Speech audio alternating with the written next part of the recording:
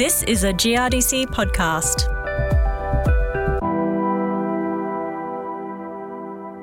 Soaring, skyrocketing, record-breaking, historical.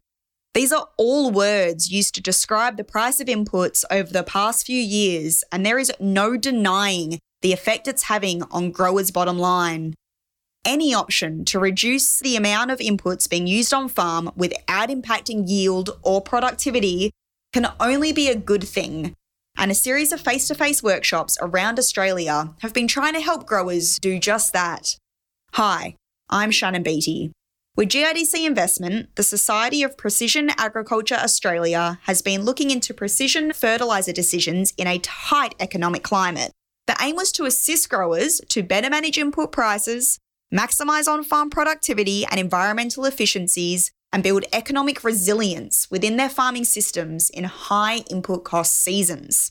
The workshops have been the key feature of the investment and have been facilitated across the country by precision ag specialists from Agrarian Management, Farm & Co, Kinnian Advisory, AgLogic and Data Farming. At each workshop, a local grower has also spoken about their experience with precision ag, giving their fellow farmers a first-hand experience of the pros and cons of on-farm implementation. I caught up with Agrarian Management's Bindi Isbister at the workshop in Merredin, Western Australia, to find out more about precision agriculture and discover her best tips for getting started with variable rate technology on farm. Essentially, precision agriculture is about using technology and GPS systems to apply the right amount of inputs in the right place. What are the benefits of precision agriculture to growers?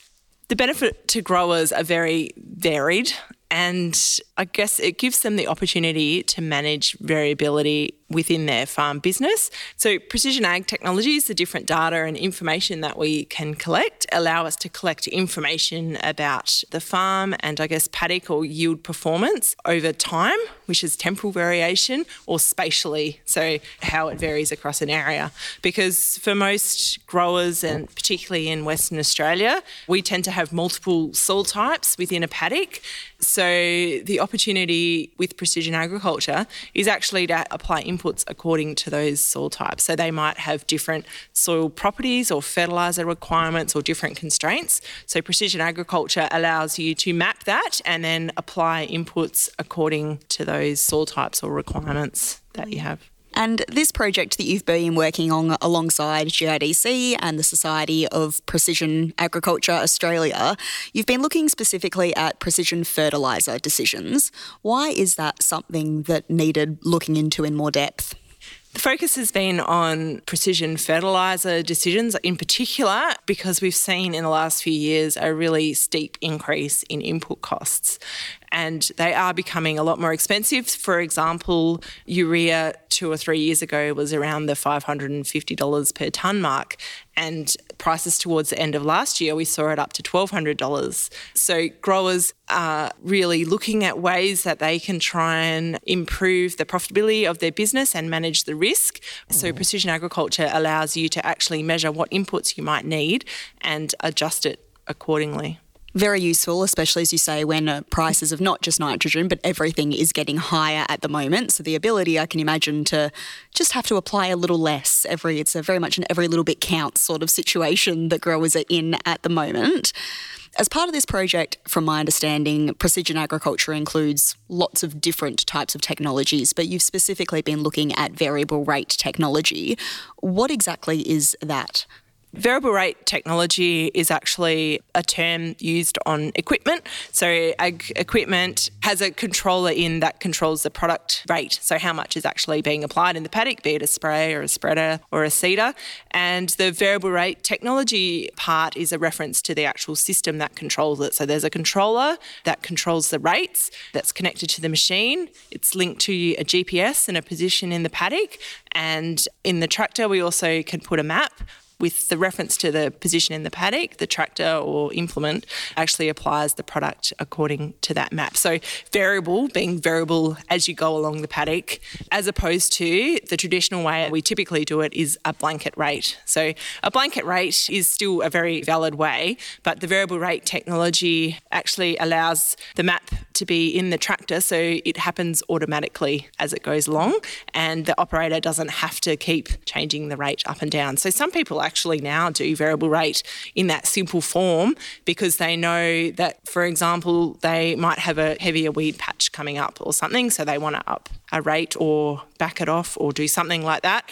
So it just allows it to happen automatically and takes like one less operation, because often sometimes you can find that the operator then forgets to turn it back on or something, and you can get to the end of the paddock and it doesn't actually happen. And I guess with variable rate there are different forms. So there are some that are applied based on a map that you might design using different types of information in the office based on sort of ground truthing and information. Or there are other sensors that you can get now that will actually measure the change and adjust the rate on the go. And I guess spraying technology is one of those really exciting developments that we're seeing, where the sensors are detecting the weeds and making an instant decision to change the rate as we go. And that kind of technology, I think, is great because it happens in the paddock at the time and it's done. Whereas one of the reasons for these workshops is the variable rate aspect. When you design the map in the office, it can actually take a bit more to get it done. So these workshops have been helping growers, I guess, have a think about what issues they could manage with precision ag technologies, what software they might want to use, what equipment and different data layers that are available, so that they can start to choose the requirements that they might want to do to actually implement a variable rate management strategy across their farm. It's just incredible what they're able to do in a paddock now and how much it's able to help growers. It sounds like this maybe isn't as easy as people might like it to be. So what tips can you give growers who want to start implementing this VRT tech on their farm but maybe don't know where to start? Yeah, I think one of the things I've learned in precision agriculture is if someone tells you it's going to be simple, it's going to take you 3 times longer than you actually think, because let's face it, everything's simple when you know how. And I think some of the variable rate technology, that green on green kind of stuff, is super cool. And as technology develops and it's able to make those adjustments on the go more automatically without so many button pressing from operators, I think we're going to see a huge uptake of this technology. I guess looking at implementing like variable rate now, a tip I always say, like, start with a management issue, something that's impacting your farm business that you want to apply. And I guess in the case of this workshop, we did focus on input costs, like fertiliser in particular, because that was the higher cost. And I recommend, though, just starting with one at a time, and maybe even just starting on 1 or 2 paddocks or a couple of paddocks, ideally the paddocks that are close to the house, because one of the challenges I've certainly found when you actually take the map out in the paddock to get it in the tractor is it doesn't always work like you want it to. And so often you'll have to go back, and sometimes it might be the map wasn't right, or you need to make a phone call or download the manual or something like that, and that often requires communications, and that's been, I guess, the challenge in many of our regional areas, still that connectivity. So doing it nice and close to the house saves some things. And making sure that you ask the right questions of the equipment dealers to actually get the technology working. And I guess also some of it is thinking a bit long term. At the workshops today, there was quite a bit of discussion about what software to use.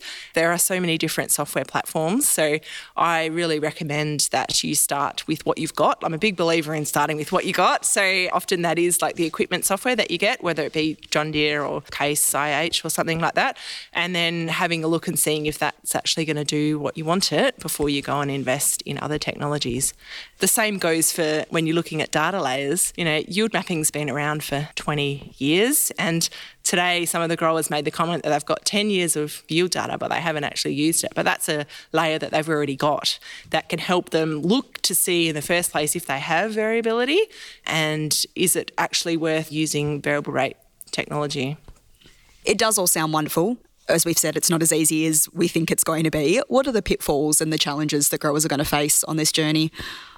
Sometimes it isn't as easy as you think. Sometimes it can be very simple, and I guess you can often get too much data.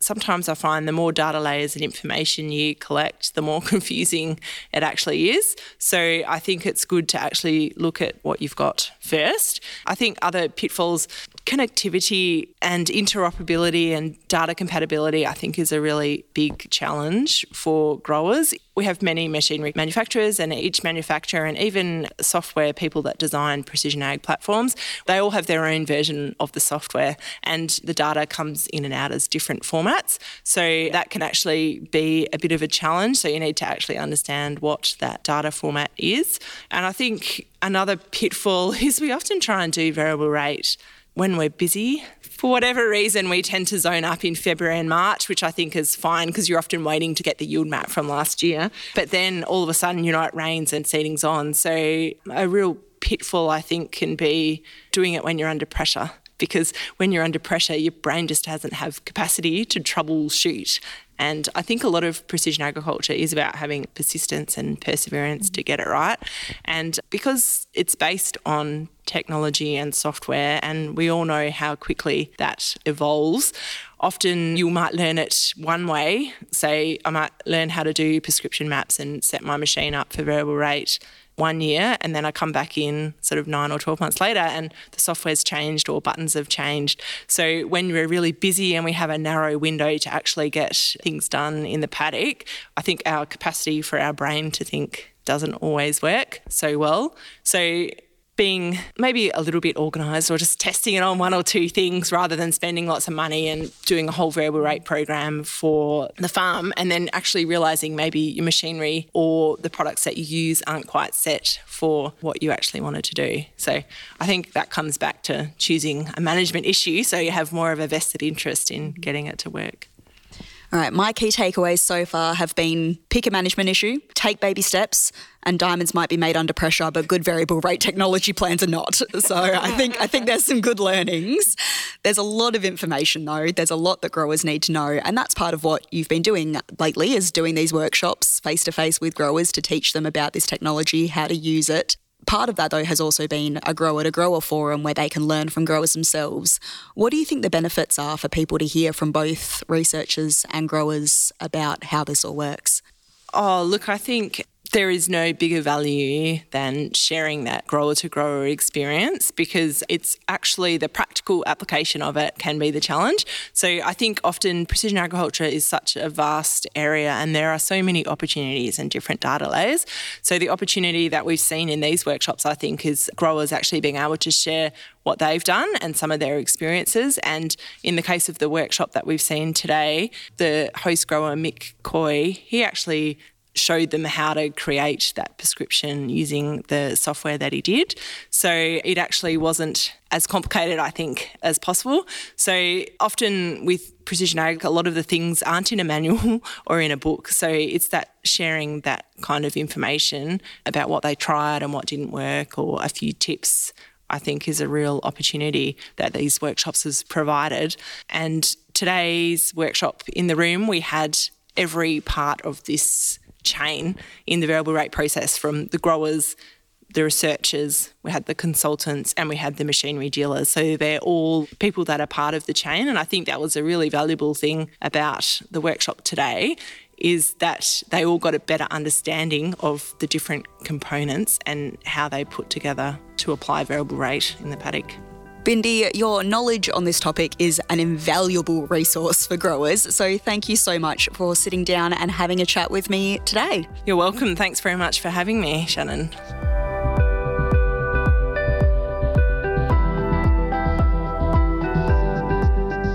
That was Bindi Isbister speaking about precision agriculture and implementing variable rate technology on farm. More information on this topic can be found in the description box of this podcast or online at girdc.com.au. I'm Shannon Beattie, and this has been a GRDC podcast. Thanks for listening.